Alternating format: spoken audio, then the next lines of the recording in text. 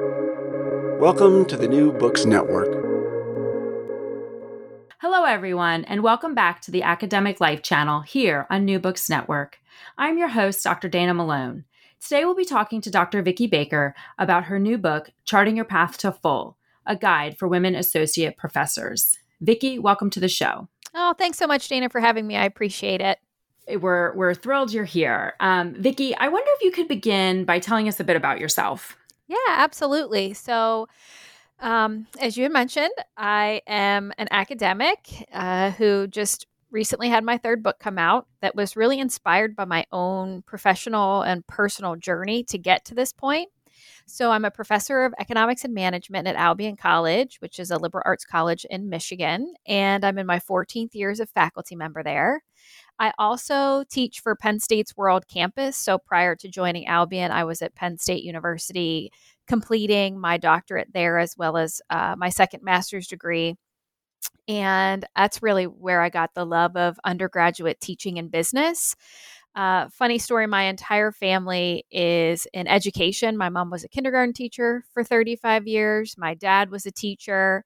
My mom's sister and her brother, my aunt and uncle, were both educators and administrators. And my grandfather was the superintendent of the school district that I attended. So I vowed I would never go into education. I wanted nothing to do with it. I had been surrounded. I had no interest. I definitely grew up with an appreciation for education and educators and the impact that they have on the lives of the individuals that they worked with. So I always grew up with an appreciation and respect for that, but I just vowed that wouldn't be my career path. And so my undergrad degree is actually in safety sciences and engineering accredited field with minors in Spanish and applied statistics. And right out of undergrad, I took a position at AK Steel Corporation as a safety engineer in Ashland, Kentucky, and then moved to Middletown, Ohio, to their corporate headquarters to do contractor training and development. And it was during that time that I realized I didn't want to be a 55-year-old woman wearing steel-toe boots and a hard hat to work every day. And so I thought, maybe I'll go back to graduate school. And I went to get my MBA. And my concentration was in management and org behavior. I really was interested in understanding what motivates people, how people learn, how to provide them with the appropriate supports and development so that they could succeed in their careers and excel in their careers. And so I really had an interest in those aspects of just understanding humans and human interaction and the training and development and HR side of things. And then from there, I actually took a position at Harvard Business School in executive education, where I first worked as an administrator directly with the director of executive education the first year and a half I was there. And then the second year and a half, I moved over to a portfolio of open enrollment programs. And my programs were specifically in the areas of management and marketing and leadership. And this is a gross oversimplification, but I remember sitting in these executive trainings, and obviously you see these amazing faculty members from Harvard Business School coming in, and I felt like, man, they just get to waltz in this room and deliver this amazing content. They leave, and it's those of us behind the scenes that make this look like a seamless operation, right? From all the planning, the execution, the logistics, building those relationships with the participants before they even step foot on campus. And I just remember thinking, man, I think I like your side of the table better than my side of the table at this point. And I was working on a second master's degree at the time at Harvard, and it was actually a faculty member there that said, why are you doing the second master's degree? You really should go get your PhD. And I wanted to get it in higher education administration, but I thought I would not be perceived as a viable candidate with a background in engineering and business. I had no prior educational or professional academic experience in education or higher ed beyond being an executive ed at Harvard. But that faculty member said, I think you would be surprised. Go ahead and apply. And this faculty member said, look at either U of M or Penn State as the top programs at the time to be pursuing. And I'm originally from Pennsylvania, so I thought, great, I'll apply. And if I get in, great. If I don't, I'll just stay here and keep working. I enjoyed it and finish this master's degree. And I ended up getting in, and my assistantship, probably not coincidentally, was on an engineering accreditation learning outcomes project. So clearly the background in engineering did come into play.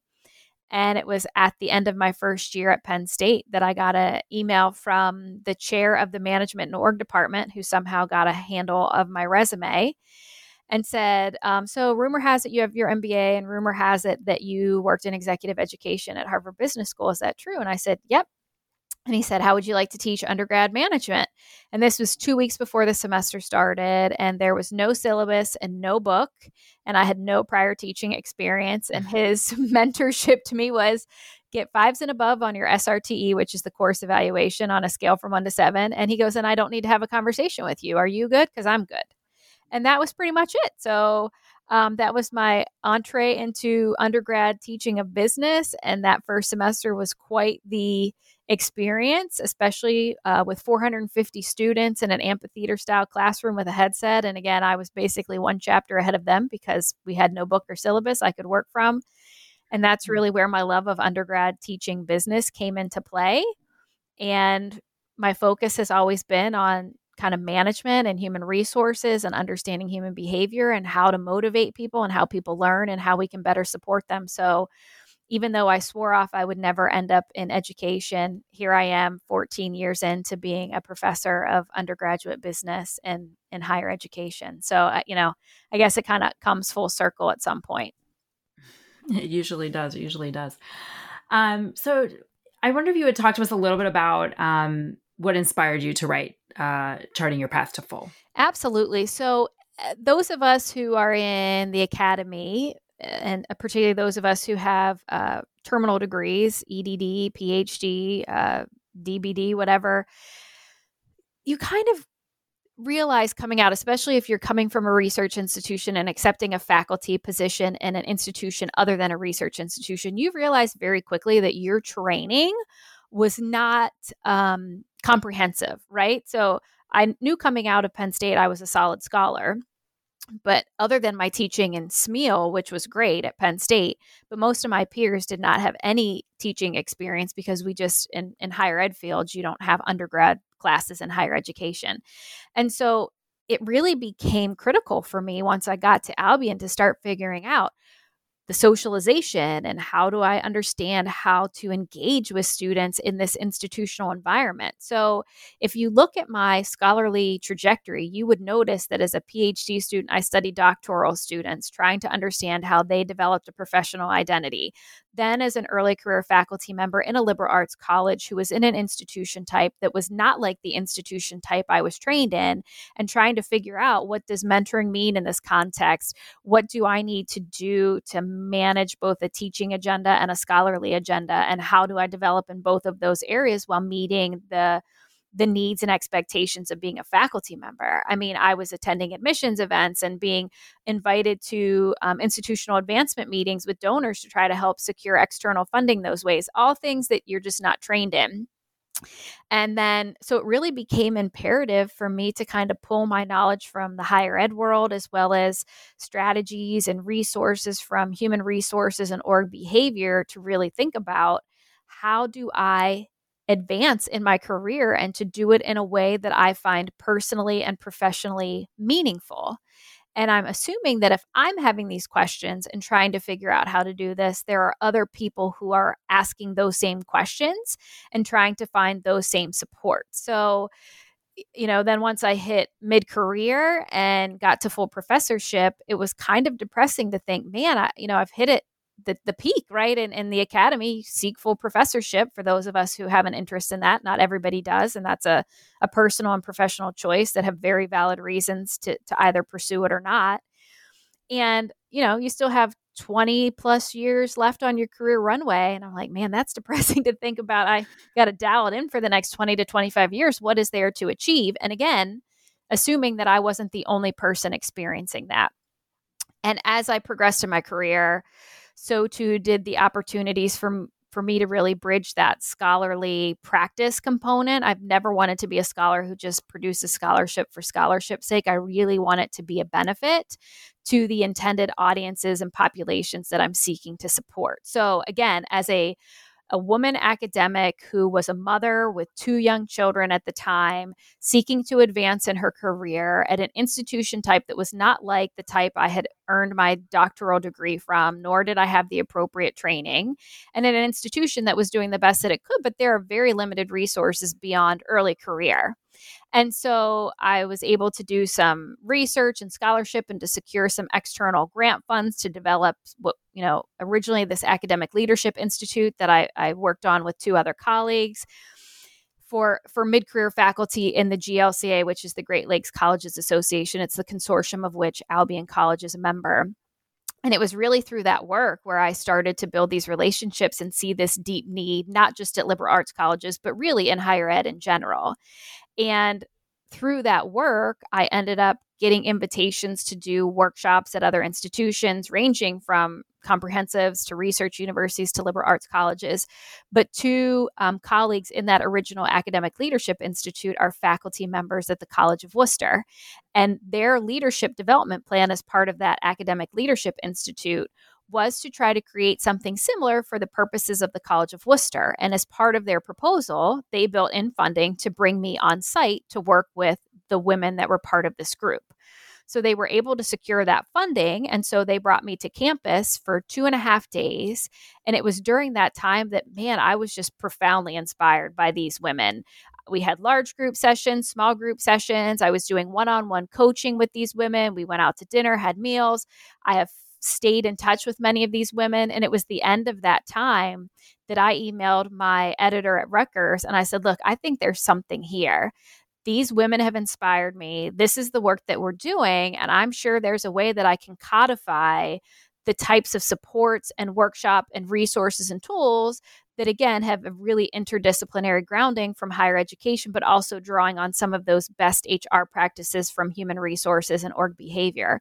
So I really have to give credit to these amazing mid-career women from the College of Worcester who brought me on, and it was my time with them that really inspired it. And in fact, I give a shout out to the women who invited me and to that group in general in the acknowledgments, because it was really a profoundly fulfilling, inspiring experience. And I just realized I've got to be able to take this and put it in writing in an accessible way that can provide the support to women across the academy. Okay. So thank you for that kind of like context for the book. Now, for some of the listeners that they haven't read the book, and I'm hoping that they will, and I'm sure you get this question all the time. Like you're like, oh, I just did a book, and people are like, oh, what's it about? Can you give us sort of that elevator pitch synopsis of the book? Absolutely. So this book really is trying to help women. It's targeted for women academics. Again, a lot of the research and practice is rooted in what we know women's experiences are in the academy.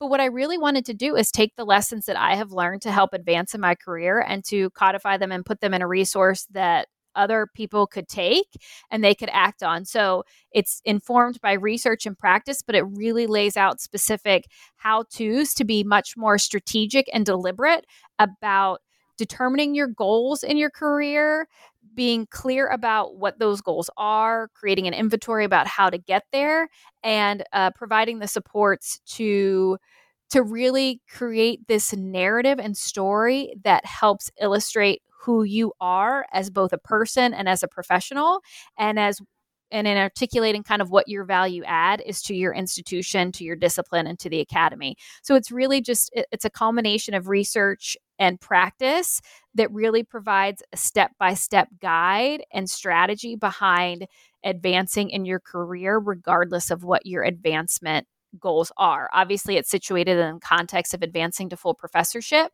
but there are many women academics who don't aspire to that for a variety of reasons. And even if that's not your goal, this book is useful in helping you to think thoughtfully about what your career goals are, with the assumption that even if you don't want to advance to full, you still would like to be an engaged professional and continually learning and developing. And this book can also help you think through what that looks like for you in the short and the long term. Great. Yeah. One of the first things that struck me about the book is that is the versatility of it. That though I know you wrote it for women associate professors, it really offers so much for any professional in academia at any career level, no matter their specific position.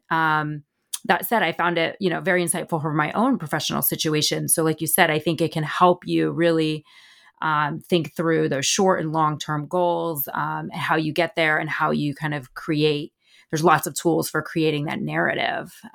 So was that sort of part of your intention with the book, that even though it's geared towards women associate professors, that there would be a versatility aspect to it, to the possible uses for it? Yeah, absolutely. Because when I first launched into this scholarly agenda, I incorrectly assumed that everybody would want to advance to full.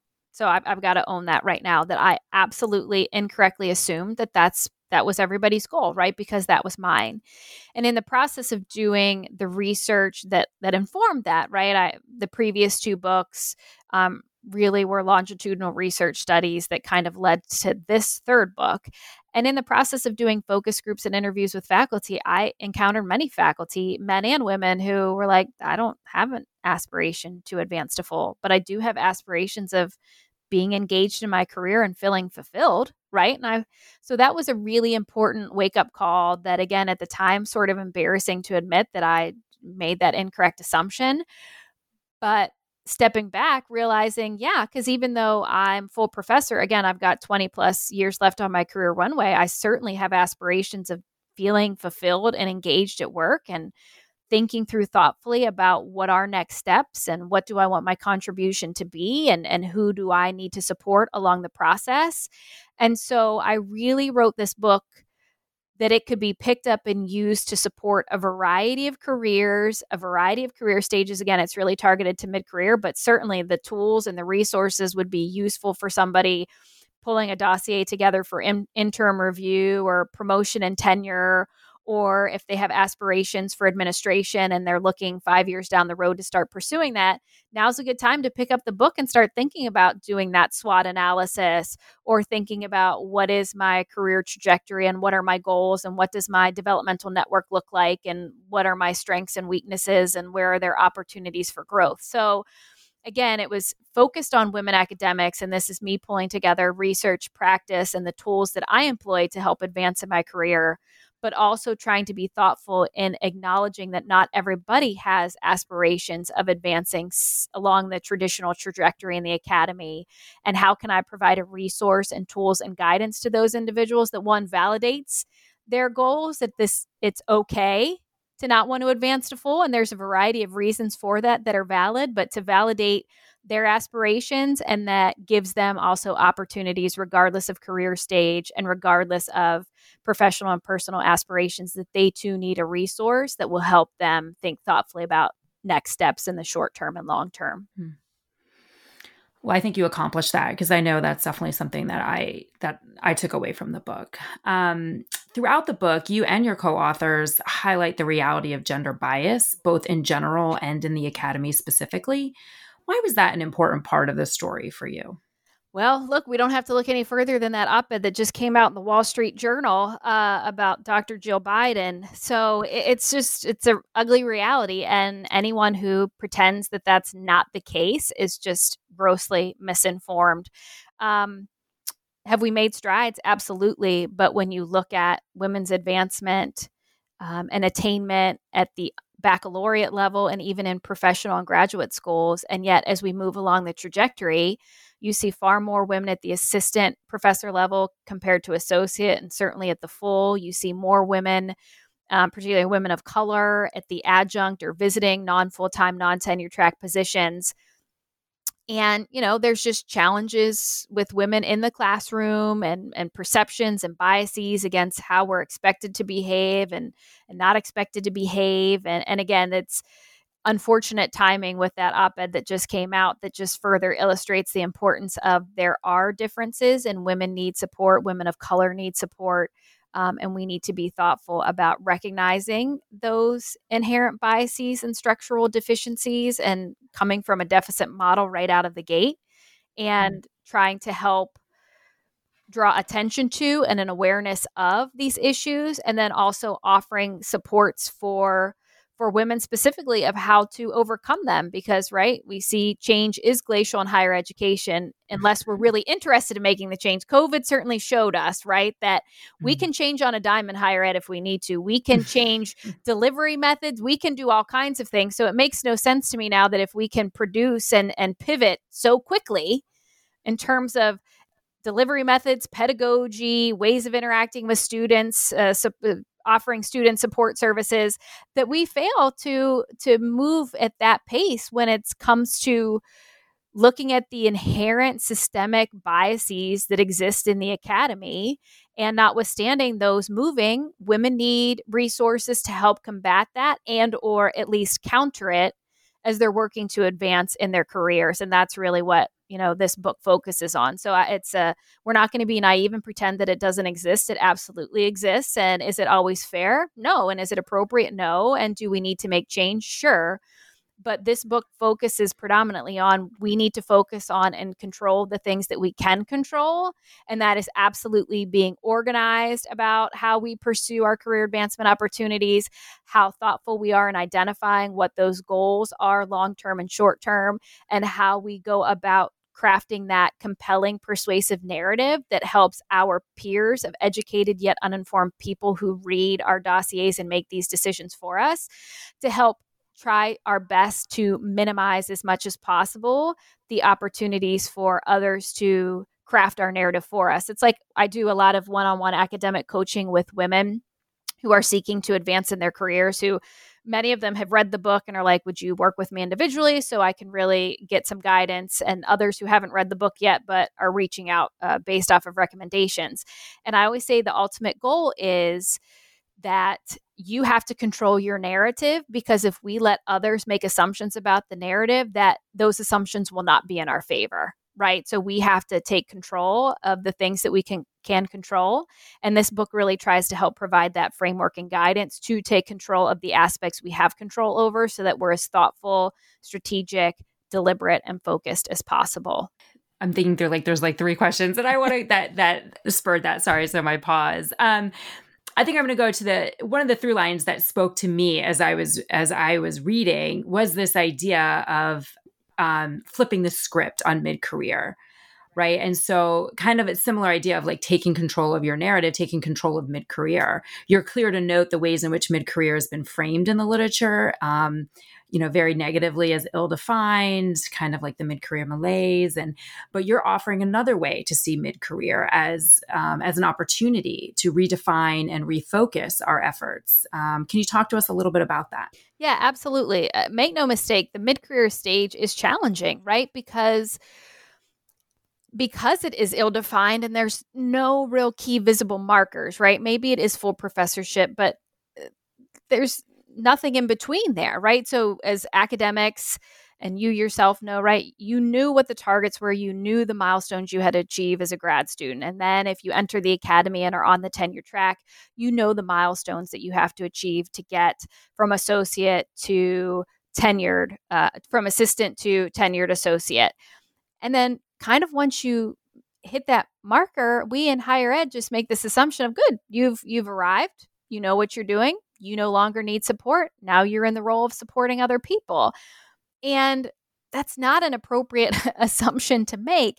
And so people can flounder and it's just challenging now because there's exhaustion. There's questions about, do I even want to advance to full? Like I've already put myself and potentially family and loved ones through the ringer and have asked them to be over the top understanding with my need to continually be grinding it out to get to this point.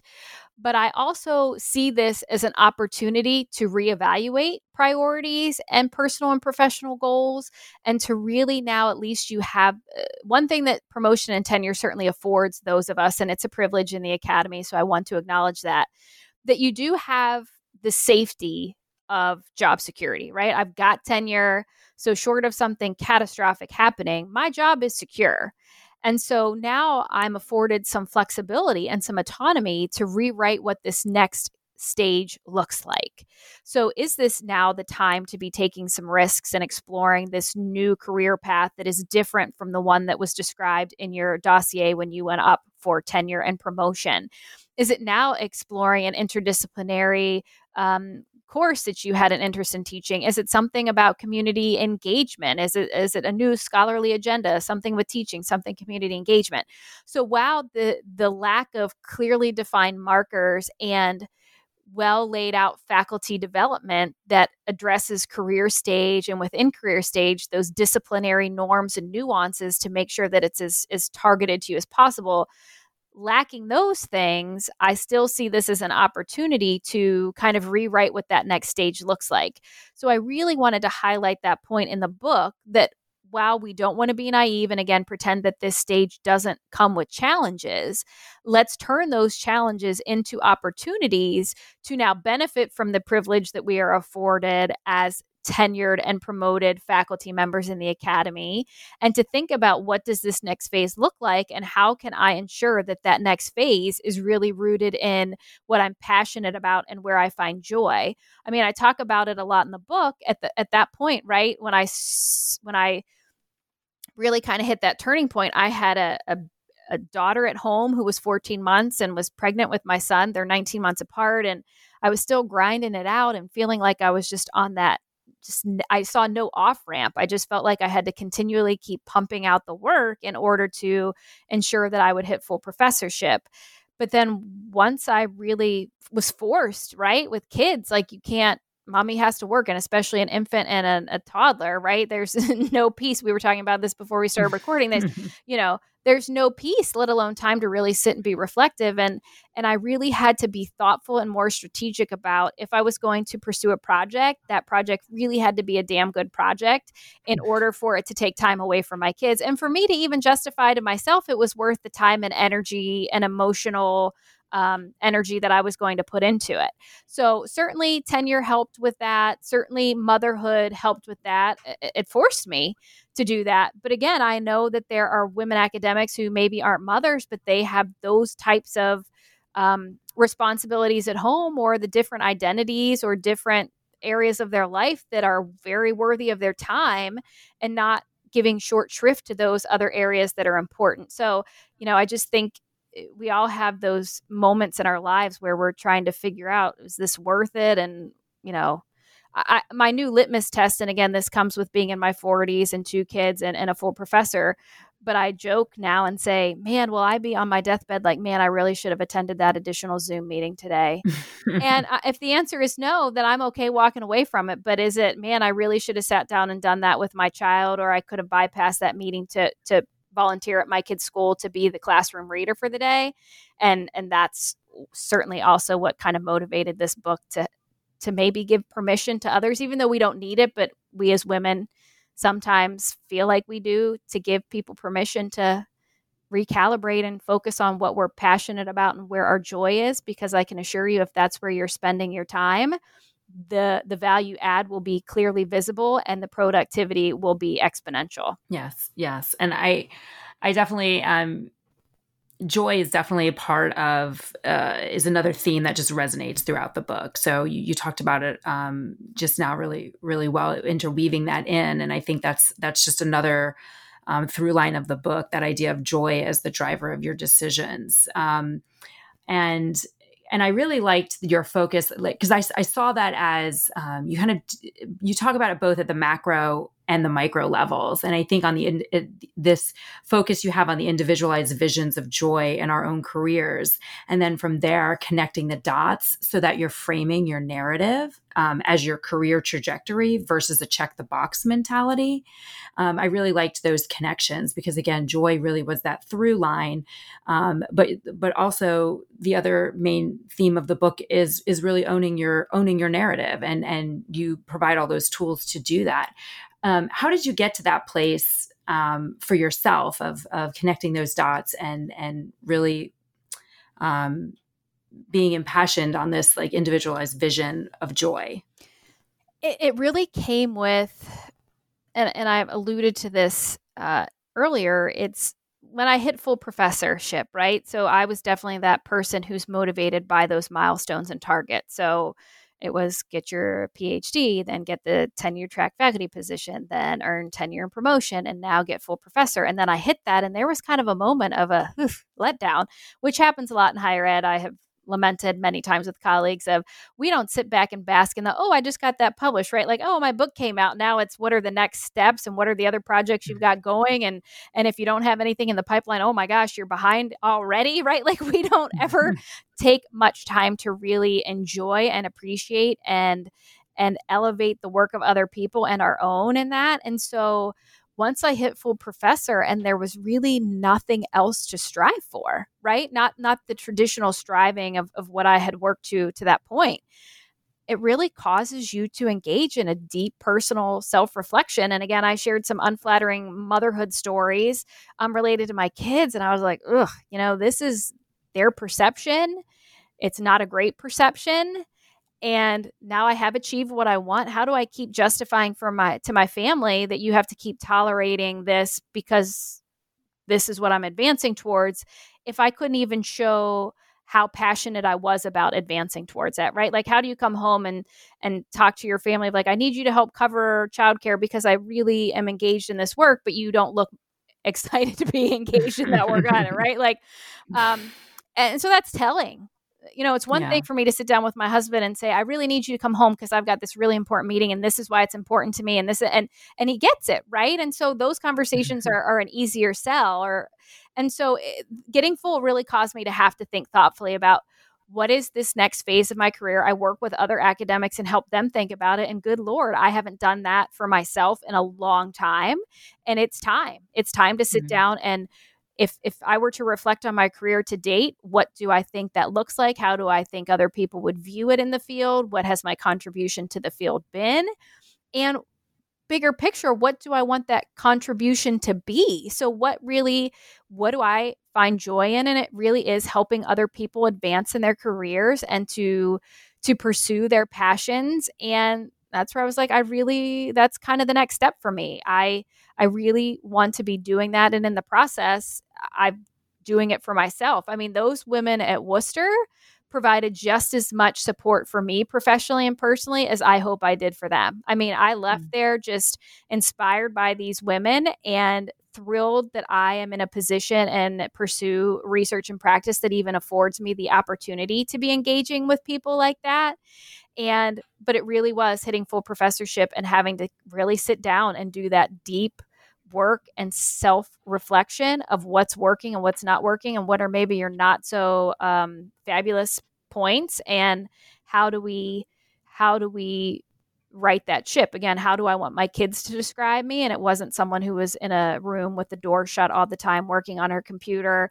And how do I want my students to view me and my accessibility? And how do I want my peers to view me and my work? And when you really start thinking about that, then you realize I have control of what that looks like and how my kids view me and how my students view me and how my peers view me and the ways in which I can contribute in all of those areas. And then it became, a path for me to start thinking, okay, let's look at all those key areas and start mapping out some short-term and long-term goals to be moving in the direction that I would like to be. So it really was my own personal kind of aha moment that wasn't always the kindest to be looking at the time. I think a lot of our aha moments aren't always the kindest. So the book is full of tools to help women to understand, own, and articulate what their joy is. So that theme again, and using that as a jumping off point for their professional narratives, future projects, and next steps. In chapter 3 specifically, you share examples of ways to craft narratives related to promotion criteria. Yet before you dive into those examples, you encourage the reader not to compare themselves to the examples shared. I'd like to read that. It's a paragraph, so it's a little bit of a lengthy quote, but I'd like to read it here because I think it's really important for us as women. And then I would like you to maybe just speak to why you felt the need to include that. And because I think it speaks to what many women tend to do. So you say, I must, and this is from page 74, you say, I must stress that the goal in sharing the examples throughout this chapter, the goal is to provide you with a diversity of ways in which to organize your materials. This is not meant to set some artificial standard of productivity that becomes demoralizing for you if you do not have the same number of publications or teaching performance as the women whose examples are offered here. Do not compare yourself to others and use that comparison as a reason not to pursue your career goals. Focus on your strengths and performance as the only metrics that matter. Yeah. So if you would, Vicki, kind of talk to us about that, about why you included that, about why that was important. Because we are our own worst enemy, right? Like I'll give you an example, and it happens at a young age, right? So I have a daughter who's in second grade and my son is in kindergarten, and they're online learning and they have to do their online assessments, right? So my daughter has an online assessment and she does, both of my kids do really well at school. I'm very fortunate, but she has her assessment. She's nervous, self-deprecating, right? I'm not going to do well. I was like, just relax, you're going to be fine. She goes in and gets 100, but she was self-deprecating leading into it. My son had a sight words assessment with his teacher one-on-one. And before he goes in, I was like, hey, good luck, buddy. You're going to be great. And he goes, I know this is going to be a piece of cake. And I was like, appreciate your confidence, man. Right? Like he's going into it feeling good. And I'm like, like how can I get my daughter to feel that level of confidence? And so in writing this, and I have to owe it to a colleague, I had each of these chapters friendly reviewed by colleagues in the field who do work. Her name's Margaret Salee. You might even know her work. She does a lot of gender-focused research. And she was like, Vicki, this is really good. And I shared my highlights. And she goes, man, you're super productive. Hopefully this doesn't cause people to feel less than or to that it would be demotivating. And number one, I so appreciated her willingness to offer that honest feedback. And man, was she on point, right? And it's something that we do regularly. And so I really took that feedback to heart while also absolutely seeing it in every day, not just in the academy, but with my own children, right? But we literally, I just 2 weeks ago now for ASH, the Association for the Study of Higher Ed, and one of their councils, the CAHEP, the Council for the Advancement of Higher Ed Programs. I had just done a mid-career faculty workshop, and I got a follow-up email from one of the participants that said, Vicki, this was wonderful. So appreciate it. I really walked away with appreciating that I don't need to be perfect, that I just need to chart out what helps tell my story and my narrative and to craft that in a way that's compelling for others to read and understand. But I was so glad that she picked up on that because this isn't about perfection. This isn't about competing with somebody else. This isn't about having these unrealistic standards that we place on ourselves that if you look at a candidate, I mean, I've worked in coaching with many women and they're like, oh, I need this, this, this, and this. And as part of my coaching, I always tell them, get me your handbook or the promotion language. So I have a grounding in that. So I keep that in mind while I'm helping you. And there's many times where the language in the handbook says one thing, but they have ascribed their own perception of what that means, their own interpretation. And it sets these unrealistic standards and expectations. And like, nobody told you had to do that. You don't need that to go up for full. This clearly says that's not necessary.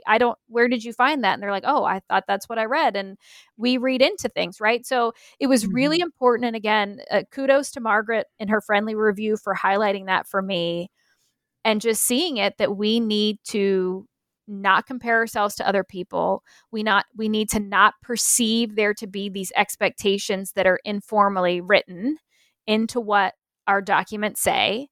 And again, like the one chapter of the book and what I talk about is let the performance speak for itself. You craft that narrative and you connect it to the strategic imperatives of the institution. You use the language of the institution, the college, the department, and use that to help frame what your value add is. It's really hard as a promotion and tenure committee to argue with someone who can show you explicit examples of the ways in which they contribute to the institution using their own words. Well, you told me this was important to you, right? These are our values. These are our strategic pillars.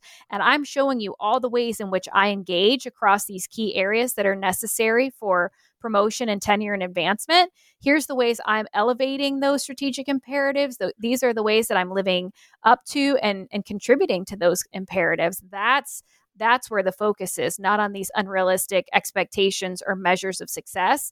It's crafting that really strategic, thoughtful narrative that helps to highlight your value add at your institution, at your department, and your program that aligns with the words and what your institution says it values. Mm-hmm. Mm-hmm. Yes. I think that was also a major theme that stood out to me, is just that idea of knowing the rules of the game. And honestly, I was surprised because I am imagining that arose as a necessary message, because you encountered so many associate professors who were unaware of kind of their specific promotion requirements and criteria. That seemed surprising to me. Was that surprising to you in your work? It is a little bit, but again, I make assumptions coming from my disciplinary lens, so I just have to own that. As a management professor, I'm all about setting expectations, so I probably overly communicate, like in the syllabus and what my expectations are with students. Number one, you got to do that with undergrads. It just seems to be the nature, and probably my mothering experience, as you know, with young kids, you have to overly communicate and repeat yourself multiple times. But that was another assumption I made. I'd sit down with people and we would work in small groups or one-on-one coaching. And I'd be like, okay, let's get started. And people would look at me and say, I don't even know where to start. I don't even know what the process is. And I don't even know what the criteria are. And at first I was a little taken aback, but then I heard it so much. I was like, wow, people really don't know what the process looks like. And so I felt it important to really spell that out in the book, that here's the various ways, but here's places at your institution that you should be looking. And if it's not there, then here's another avenue to pursue. But it's hard to develop those short and long-term professional goals if you don't even know what the rules of the game are, right? How do you play in that space? And so there's some fundamental knowledge that you have to start with that then helps you build from there. But instead of you fitting the mold of what they say is important, because most promotion advancement criteria are pretty vague, it's enough to give you some direction, but it's not explicitly like you need 10 publications. I rarely see that. It happens, but rarely. So that's where the flexibility in the narrative comes into play, right? Like, here's the meta themes or the meta areas I need to engage in. But now I can take these meta areas and craft them based off of what I do and where my joy is and where my passion is, and to define them in my ways that then helps to highlight the performance and to highlight the areas in which you excel at your institution, in your discipline, in your field, and in the professional roles that you play. Exactly. It was interesting. So the idea of knowing the rules of the game connected kind of to that idea, because I think when you talk about that throughout the book, or when that's mentioned, it was mentioned in terms of that there often women didn't know where to start, to even start thinking about or gathering promotion materials. And that was kind of one of the first places you would say to start is knowing that criteria. So in addition to that, I think was also the importance of mentoring throughout this process. And I know that there was mention that, some women that you all worked with, it was like they hadn't even thought of it because it wasn't even mentioned from a department chair. And then moving into some of those roles and just explicitly asking women, well, what are your goals? Like, what do you want to do? Where do you want to be? What are you looking to achieve? Really kind of even just help them to start thinking about it. So, and you mentioned that also, and your co-authors write this too, that many women don't receive mentoring from their institutions, but rather that comes more through professional organizations. So one of the reasons I do love this book is because it fills that gap in mentoring in this area. And so can you talk about that a little bit, the role of mentoring for mid-career women? Yeah, absolutely. It's important. And I have absolutely been a beneficiary of mentors throughout my career, but certainly at mid-career. And my mentors have been mentors for a really long time. And so we have solid relationships where they know my weaknesses, they know my sticking points. They also know my strengths. And so when opportunities arise, whether it's at my institution or through the professional association or elsewhere, they're really good advocates where they'll reach out and say, hey, Vicki, this should be you doing this. So here's the detail. But you really, again, need to engage in that self-reflection and the assessment of what are my goals. And once you identify what those goals are, then you start looking at, well, what resources do I have currently and or do I need to pursue and achieve those goals? And that becomes really critical to start looking at, well, who do I have as a mentor and who can support me and what are their skill sets? And you're going to find that one person alone isn't able to provide all the support and guidance that you need. And it really becomes critical to have a diversity of mentors, a developmental network of mentors that support you both personally and professionally. But you've got to go into those relationships, particularly if you're trying to foster new ones, that you reach out to that person and be strategic with them, right? Like, hey, I'm really interested in becoming a dean in the next 5 years. And I see you as someone who has been successful in this role. And here's the ways in which I find you successful. And these are the areas in which I need to get more experience and or development.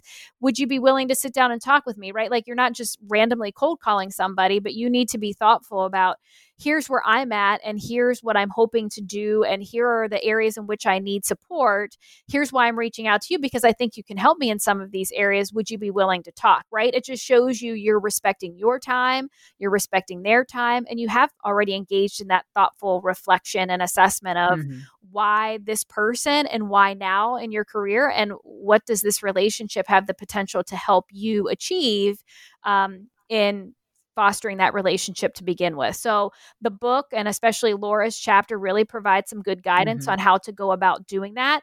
And that's also something. So Laura, one of the co-authors on the mentoring chapter, she's also my co-founder of Lead Mentor Develop, which is our business that does higher ed consulting and the workshops and the Academic Leadership Institute that we talked about. And she does a lot of mentoring networks and mentoring coaching as well to help individuals think thoughtfully about, how do I craft that mentoring network and how do I leverage it? And how do I be, how can you also be a good mentee, right? This shouldn't be a one-way street, that this should be mutually beneficial. And there's resources to help you be thoughtful as a mentee as well. Great. So just I want to do a few final questions because we're kind of getting close on time. There's so much here. I wish we had, much more time, but often we don't get a chance to share with others the stories about what really mattered, about what put us on the paths we are on today. So can you share one piece of advice that you received that really impacted you? Oh my gosh, I have been, like I said, the beneficiary of so much. You can pick something in your top 5, maybe something in your top 5. Yeah. So I would tell you, honestly, I think it was my grandfather who was certainly one of my professional mentors. He, kind of groomed me to be ready to be successful in a male-dominated world, given my academic and professional interests. But obviously, there's a world full of critics, and people are more than happy to let you know what you're not doing well. And this obviously has been easier as you get more life experience. And again, you have the benefit and privilege of tenure and being in your 40s and a parent, because you just don't have the time to worry otherwise. But there's always going to be criticism, and there's always going to be doubts about you and your ability. And my grandfather was always really good about who's the source of that feedback. And he goes, is it somebody that you respect?